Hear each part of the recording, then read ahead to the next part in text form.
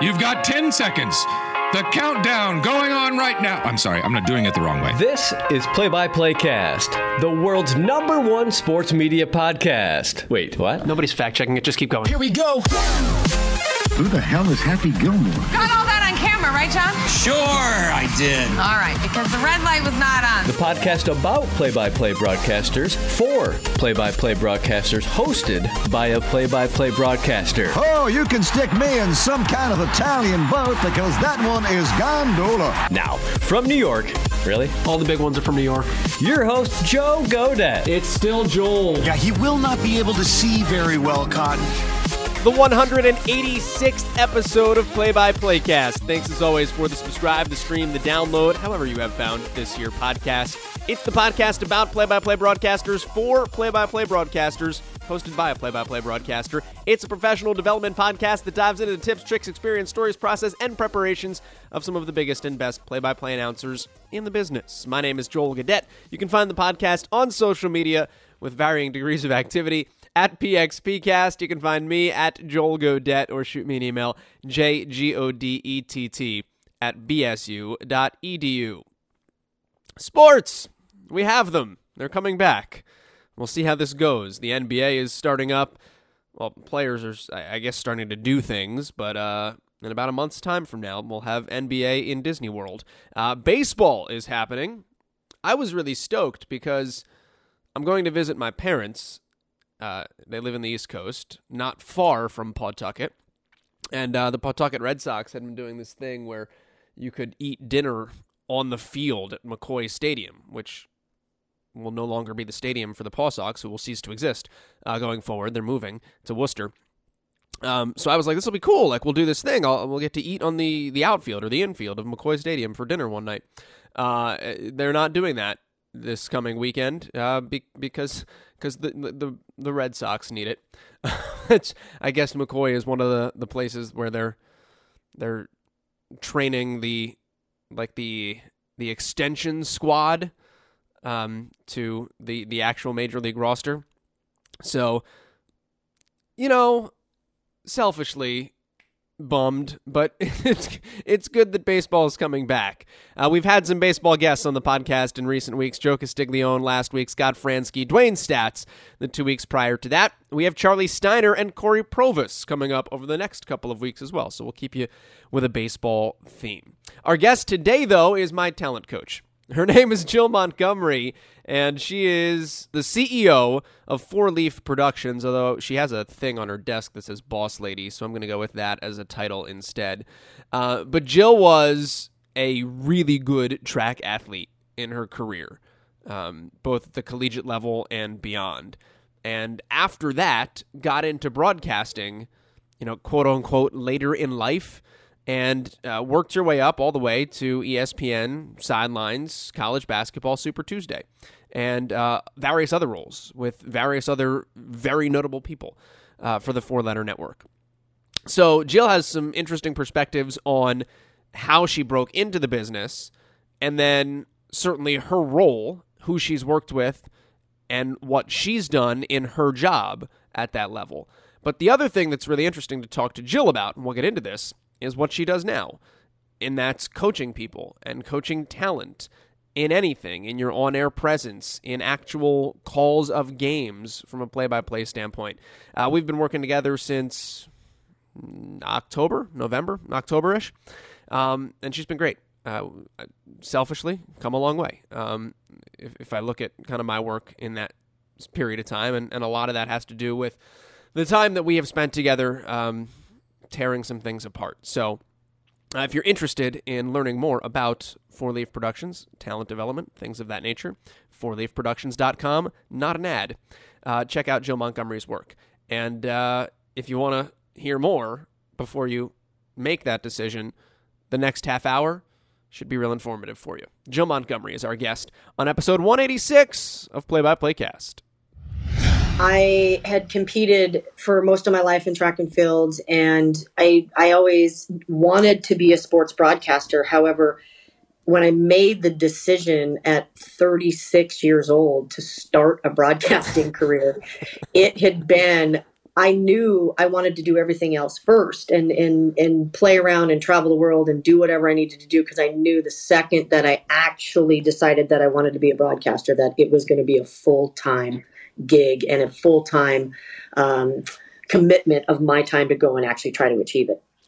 So you're a world-class track athlete. I mean, I don't know if I'd say world-class. I've competed at some very world-class, against some world-class athletes. Yeah, I competed at the U.S. level for a long time. Was your first thought, like, let me be a track analyst, or did you not want to get pigeonholed in being that? Great question. No, I did not want to get pigeonholed into that. I actually wanted to do high school football. Fox Prime Sports Ticket, that doesn't exist anymore, was a network, and they had a Friday night high school game of the week, and my sole goal was to be the sideline reporter on that gig. I never got it. How hard was it to make that decision, so to speak? Because I feel like most people would look at it and say, my in is I'm a former athlete. Let me go to my strength there. Why and how did you go about saying, I'm going to go in this direction? I knew that I had an in as far as the knowledge of track and field. However, track and field is not mainstream. Most people see it once every 4 years at the Olympic Games. Unfortunately, no Olympics this year. But I needed to expand my knowledge. I wanted to do football and basketball, and I had a very good knowledge of basketball. Actually, not a lot of people know this. I actually played basketball and had some pretty hefty D1 scholarship offers to play hoops to college, but I chose track because I knew I would go further. So I knew I had some knowledge in hoops, but I really wanted to do football. So I studied and I said, well, I've got the track to fall back on, but again, it's not mainstream. So I really tried to educate myself on other sports. But the main thing that helped me, to be honest with you, is I hired Lou Riggs, who was a talent development coach in Los Angeles. That's how I got into all of this. That's what I was going to say is homegirl got to eat at 36 years old. Homegirl had two jobs. Homegirl worked two jobs and then worked at El Segundo Community Access Cable, which was run out of El Segundo High School in El Segundo, California. And I was paid $8 an hour. It was the smallest of the small, and they still exist, and they're amazing. Chris Lay was my boss, and he really allowed me to do a lot of things. Dan O'Toole is still there, actually, and he was the general manager. And they let me come in and literally pretend that it was ESPN. Anything I wanted to do, produce, write. I said, well, we're going to do sideline reporting on Friday nights. They're like, we don't have a sideline reporter. And I said, you do now. And I just made it happen. The hunger for me to get to that next level, even now, more than a dozen years into my career, I've never lost. And that, I think, is what's huge, is it just propelled me. And no matter what I needed to do, no one was going to tell me no. And I like I said, I worked 2 other jobs so that I could pay for my talent development coach and sacrificed weekends with my friends, trips to Vegas to go and do this. What's the most important thing you learned early on that has still been relevant to you at this point in life? You have to be yourself. You 1000% have to be yourself. You cannot try to be somebody else. You cannot try to emulate anybody else. You have to be you. I had to find the best Jill Montgomery and go give it to them. Where do people, or what about that do people most get wrong today? I think seeing what they see on television, in the broadcasters that they see in these network jobs, and they say, well, they're doing it this way, so I need to do it that way. And I think that's where they falter, is they're trying to emulate somebody that is already taken. As you know, Joel, I develop a lot of play-by-play men across the country, and you can't be Dan Schulman. Dan Schulman's already taken. Gus Johnson's already taken. And the reason why those 2 men are so incredible at their job is because they are themselves. So you have to be and find and be super comfortable in your own skin to create your own character and be yourself so much that you can now give all of these networks, agents, professional teams a look at something that they haven't seen before. How long did that take for you to figure out to be comfortable in your own skin? It was funny. Anybody that knows me knows that I'm pretty comfortable in my own skin across the board. However, because I started so late in my career, I didn't know anything about broadcasting. I had never been in front of the camera. I was not a broadcast journalism major. And again, I was 36 when I decided I was going to go be a sports broadcaster. And everybody told me I was nuts. For me to be comfortable in my own skin, I just really focused on my storytelling and used my athletic background and just my knowledge and my relationship with the coaches and the athletes that I interviewed and talked with and researched to be able to let my personality and just that comfortability-ness of being genuine do the work for me. And it took a minute just because I didn't have any fundamentals. I mean, I was horrible when I started. And again, and everybody telling me, you're never going to make it. You're insane. Like, what are you doing? And I said, no, I'm going to do this. And I focused on it. But for me, getting to that, not trying to be perfect stage all the time and being comfortable in my own skin, it took me a minute. It took me probably a solid year before I was like, oh, now I get it. Is there something that happened or clicked when you made it, so to speak? Like, what was the piece that fell in line when, not that when you got to that next level, but that helped you get to that next level? My talent development coach, 1,000%. I can't, God rest his soul. Lou Riggs was the catalyst to why I am where I am right now, not only in my broadcasting career, but with my talent development company as well.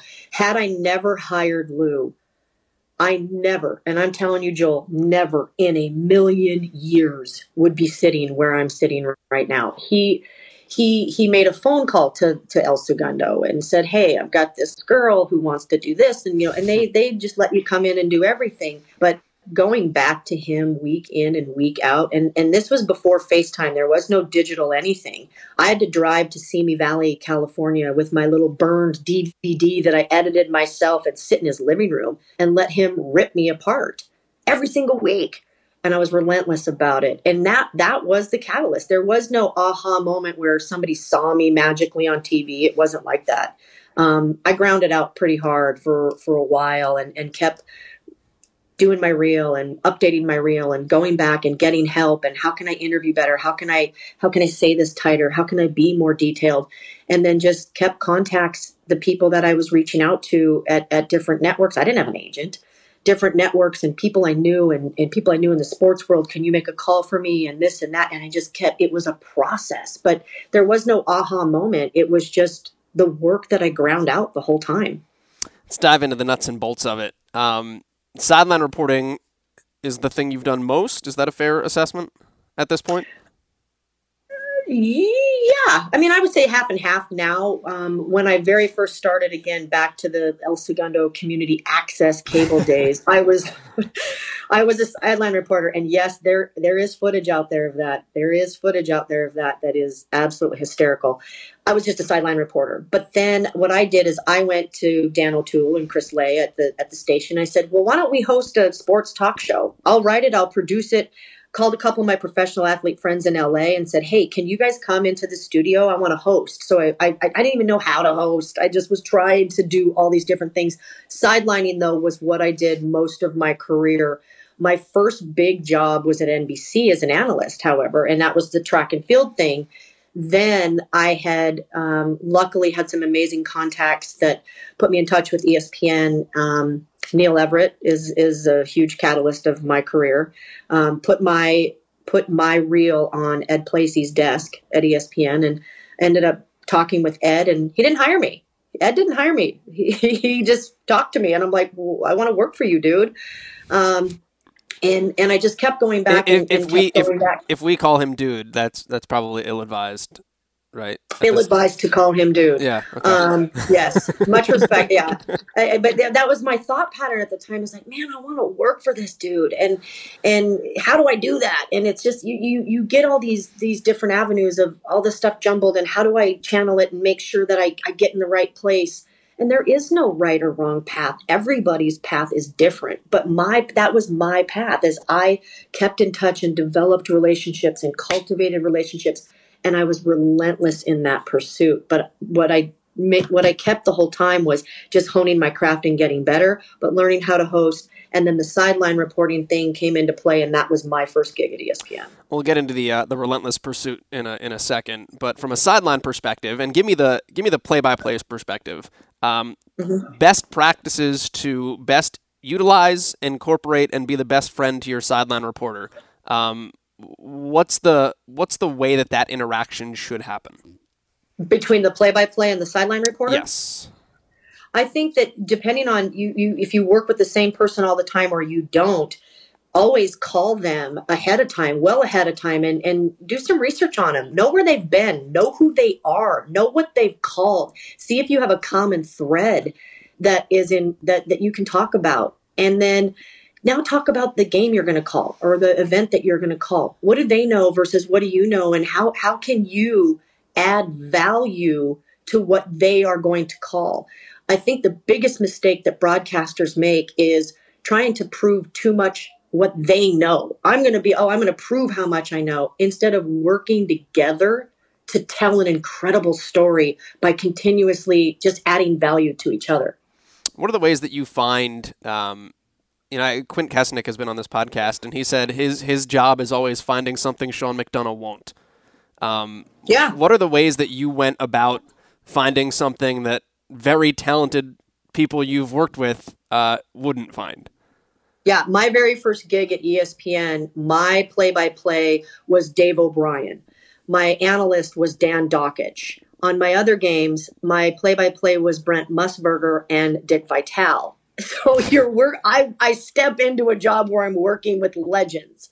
They know everything about everything. When we would go to shoot around, I'm sitting there with my little notebook I'm like, I've got 5 questions for Tom Izzo. I need to get him asked. And him and Brent and Dickie B are talking about nothing, shooting the shit about the 70s and the stuff that happened in the 80s. And I'm sitting there going, I need to get my questions in. Been there. What I did was I took my athletic background and I took a different approach to it on how I always thought, what's everybody talking about? Well, they're talking about this. How do I go find an angle of that nobody's talking about? And that's where I did my research is, okay, yeah, they're talking about player A. Player A is getting talked about for these stats, these stats, these stats. Well, what I wanted to know is, how did he get there? Was there other people involved? His mom, a school teacher? What was the behind the scenes story that was the mental aspect to get him to the physical aspect? Or if it was a team, how did they get through crises? Where was every team in this world that has ever been successful had a lot of crappy times. I would try to go find an angle of that I could build off of and then add to the broadcast. What made Brent and or OB really, really good? Man, here's the thing. Dave O'Brien, I was very lucky to have him as my very first play-by-play because he wanted to see me succeed. And he would come to me after games and go, Jilly, just quit trying to prove how much you know about basketball. And there were things because you're the only girl. And when I started back then, there was not what we had now as far as women in sports. And for me, OB was an encyclopedia. I would just listen to how he would call games. And when I stopped trying to just bring in what I went and researched and listened to him actually call the game, and then I'd be like, oh, I can add on that. Or, oh, I can take an angle of what OB just said. And then I would really try to add more value that way. With Musburger, it was just Brent is Hey kid, how's it going? What's going on? Brent Musburger and I are from the same town in Montana, Billings, Montana. So when he found that out, he came up to me. He's like, hey kid, I did some research on you. And, I know you're a Montana girl. Where are you from? I couldn't find where you graduated. And I said Billings, and he about fell on the floor. And with Brent just wanted everybody to just flow well. He didn't have an ego, at least when I worked with him. He's like, hey man, I'm just going to come in and do my thing. What you got? What do you got? How can we help you? Play-by-play analyst relationships are best when they blank. Dance. When they dance together. I think the best play-by-play and analyst work is where the timing of it is like a very well choreographed dance and it looks effortless. It's when there is knowledge versus timing versus respect in a game that you're calling, where the play-by-play drives the bus and tells us who's doing what. The analyst tells us why. But the way that they interact with each other is almost like finishing each other's sentences, and they know when to get in and when to get out, and then teeing up off of each other to discuss further the elements that are relevant happening in the game. How do you cultivate those? Or what's been the, I don't know if there is a best practices, but what creates those best relationships? Communication. I also believe humility. I was just going to get there. I think also just the respect of what each role brings to that game and not having any ego. It's difficult sometimes in our world. I've worked with some pretty big egos, and I've developed some pretty big egos. And what you have to do is you always have to go back to communication. And it's just like, hey man, listen, we're in this together, and what you bring to the table and what I bring to the table are the two elements that make that perfect dance that I was just describing. And also talking beforehand, just knowing your stuff. You've got to know your stuff in this business in every single role. And if there's a lack on one person's side, can the other person pick up that slack? Maybe, but you have to talk, and you've got to you've got to really, really have a lot of respect for each other. How much prep would you put in for a game when you talk about knowing your stuff? When did you know that you knew, but and not just hours, but I mean, when did you know you knew your stuff? Because I think a lot of times we all say well, I put in this much time, but what does that mean? What did you need to do to know that you were confident in what you were about to broadcast? I need to feel that I can talk about any aspect of what's actually going to happen. You know, the action that's going to happen. If you take down a basketball game, I know that I'm going to have an open and I'm going to talk about A, B, or C. However, if I have an open that I've discussed with my play-by-play and my analyst, it's like, hey, I want to talk about this, whatever happens. Well, let's say that there's all of a sudden right before I do my open, something happens in that game. And now my open is no longer relevant. I've got 90 seconds to prepare for the fact that Izzo just pulled one of his starters. Well, why? I have to find that out right away. And now my open becomes that. And now it gets added value because why is this an impact on the game? Right. Shortly before, this is what happens. So knowing your stuff, yes, you can prepare ahead of time for most of your game. But the ability, I believe, for any broadcaster, I don't care who you are, play-by-play, analysts, reporters, even a host, the ability to be able to prepare something in 2 minutes versus 2 days is what sets you apart from other people. And you've got to be able to just go down to the who, what, when, where, why, how, get as extremely detailed as possible, but also now tell it in the shortest amount of words as you can. Mentioned Quint earlier from a sideline perspective, and we had a discussion when he was on about innovative ways to tell stories, and he was breaking down, I think it was the University of Washington, their football team's non-conference schedule, and he literally used cupcakes, physical cupcakes, to say this is what their schedule looked like. And Jason Horwitz, I think it was, like he and Tim Doyle were calling a game where the cheer team was the number one cheer team in the country, and like Horowitz was like in their pyramid, and they filmed that. And it was like, are there things that you have done throughout your career that stick with you, that were memorable ways that you told a story beyond just you holding a mic in front of the camera? Yes, I was on an Alabama football game one year, and I was on it with Mike Morgan and Chris Doering. And Alabama was beating the hell out of whoever they were playing. I can't remember who they were playing. And there was a restaurant that's called Ramajama's. And all of a sudden, my producer comes in my ear, and he's like, "Hey, Jill, go to the whatever, south end zone." He said, "One of the PAs has some stuff. You're going to do a hit on this restaurant." I'm like, "Wait, what?" Well, they have a national championship BLT, and they have a national championship cheeseburger. And I had to pick one that I was going to do the story on, and I had to literally eat it on air. And I thought my producer was out of his mind. He's like, "Jill, will you do this?" And I said, "What?" And I said, like, for real, like, eat this thing on like live TV. And so I picked the BLT because it wasn't as messy as the cheeseburger. However, that thing was about 12 inches thick. And so I do the hit. I'm holding the mic underneath my arm. I do the hit. I take the sandwich, and I literally, I have a little teeny mouth. Okay, contrary to how loud I am, I have this little teeny bird mouth. And I try to wrap my mouth around this sandwich on live television during an Alabama football game on ESPN. And I take a bite of this sandwich, and I'm trying not to get it all over me. Well, then what was even more horrifying is, because we had so much time, my producer comes in my ear and he says, "I'm so sorry, but we have to do this."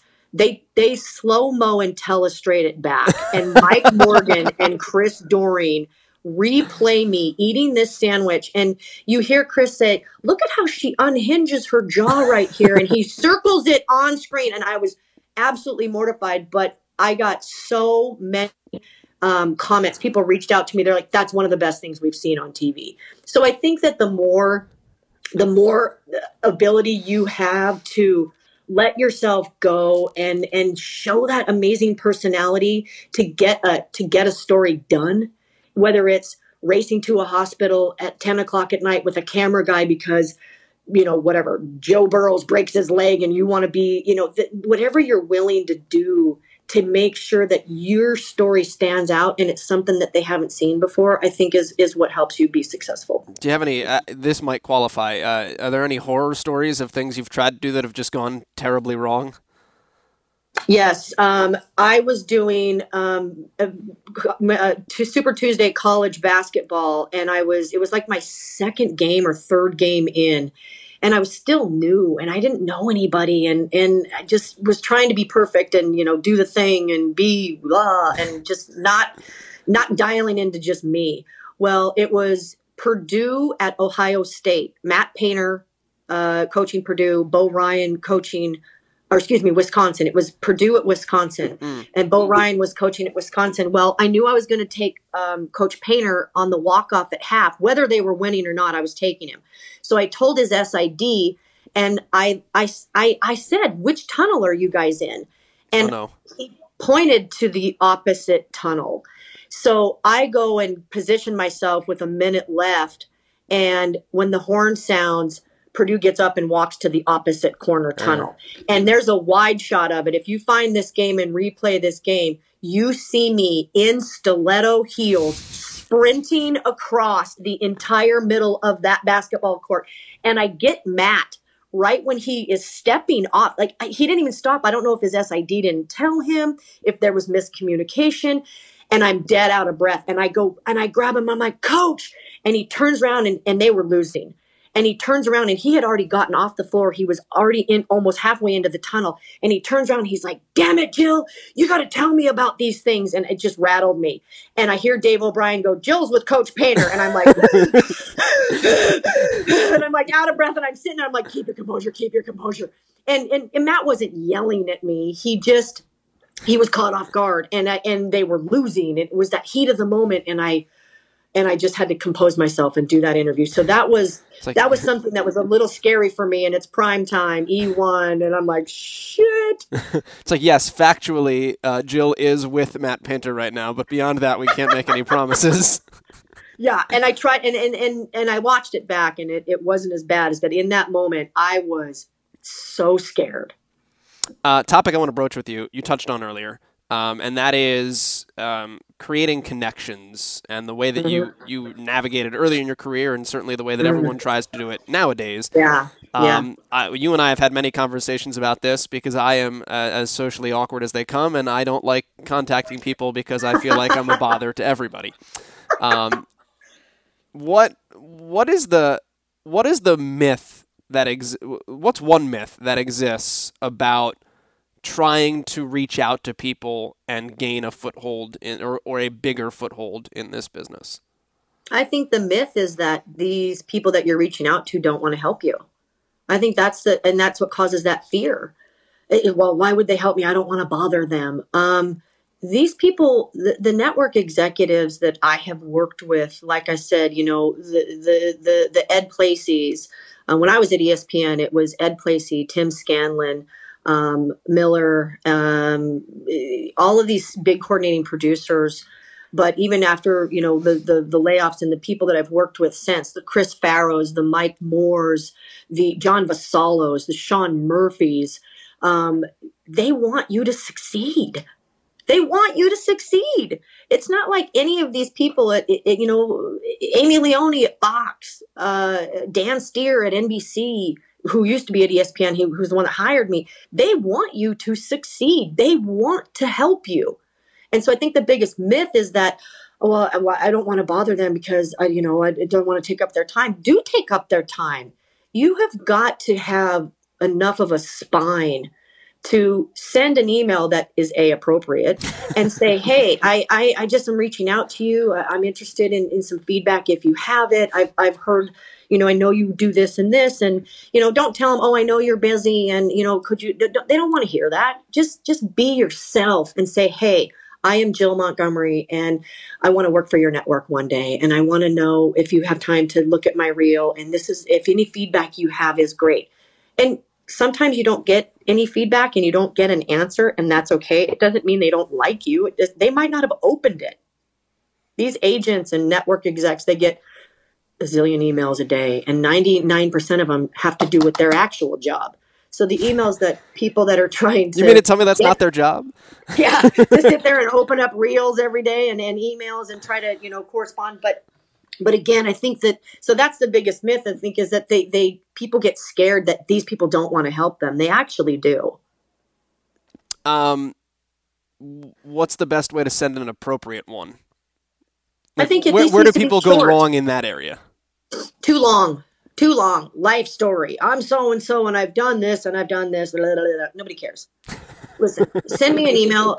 What I mean by nobody cares is like they don't have time to read that. These people are busy. Yeah. And they are busy. They're running networks. They're running agencies. They're running teams. However, if you have an in, my biggest thing is if you have an in, if you know somebody that knows the person you want to talk to, get it in that way and say, hey, Mike Smith is a friend of mine and recommended I reach out to you.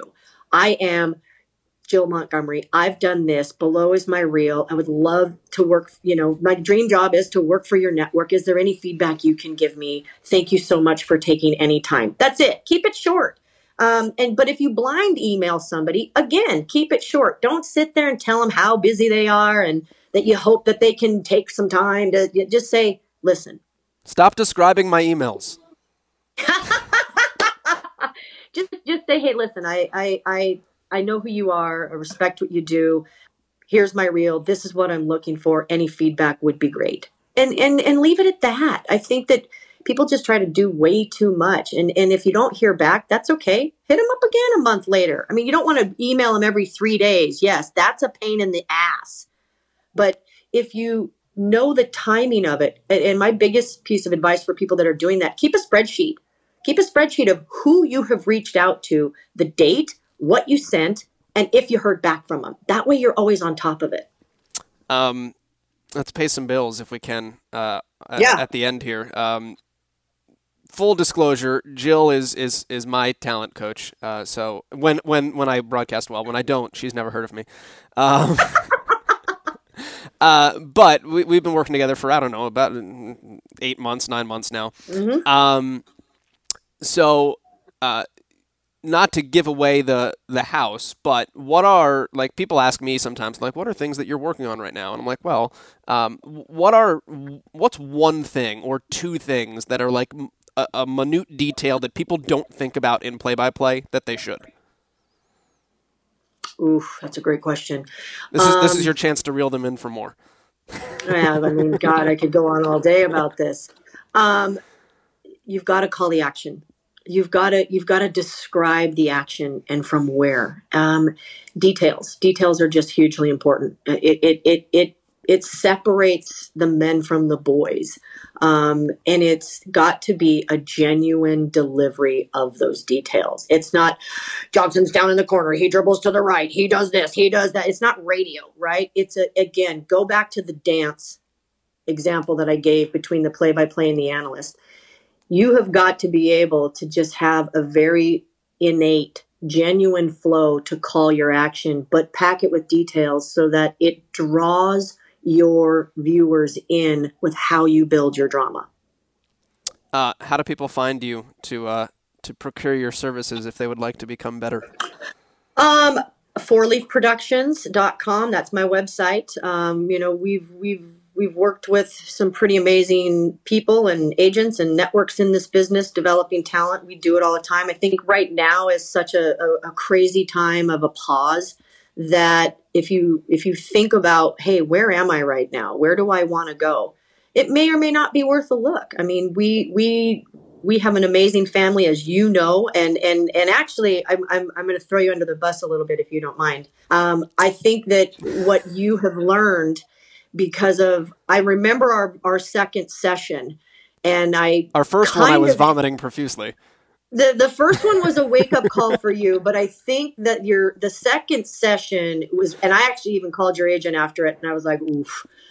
Did you really?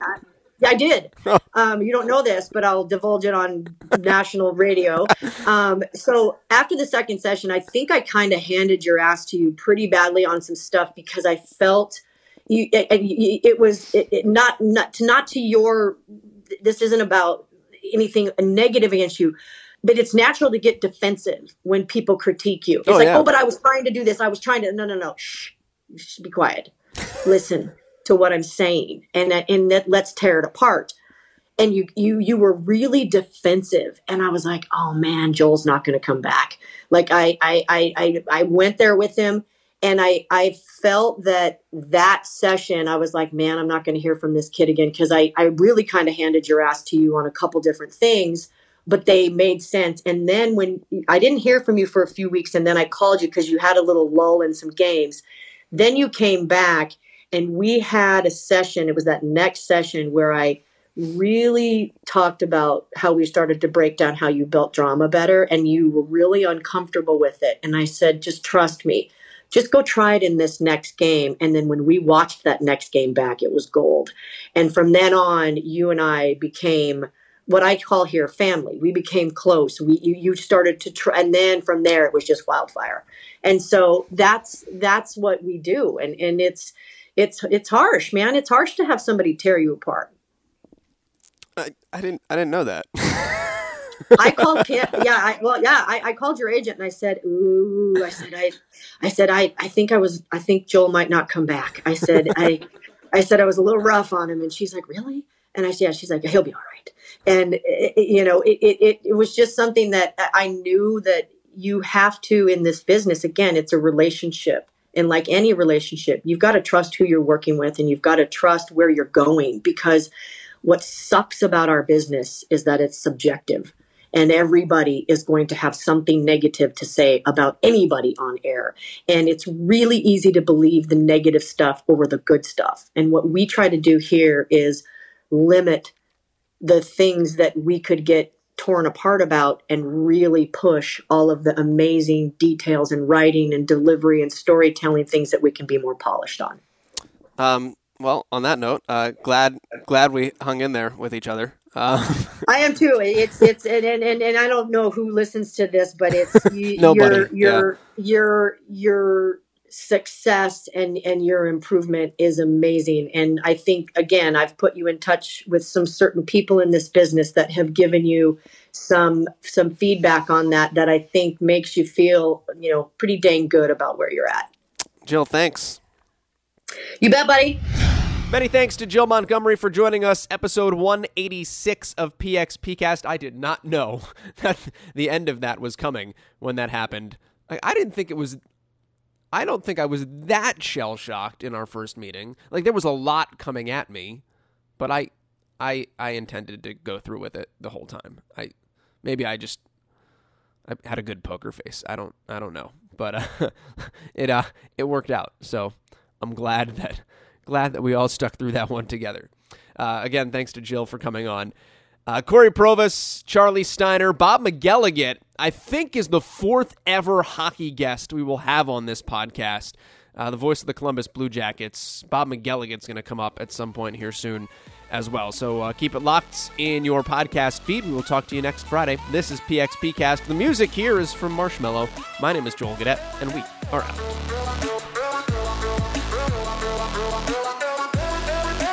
And that will do it from St. Louis, where the score is inconclusive.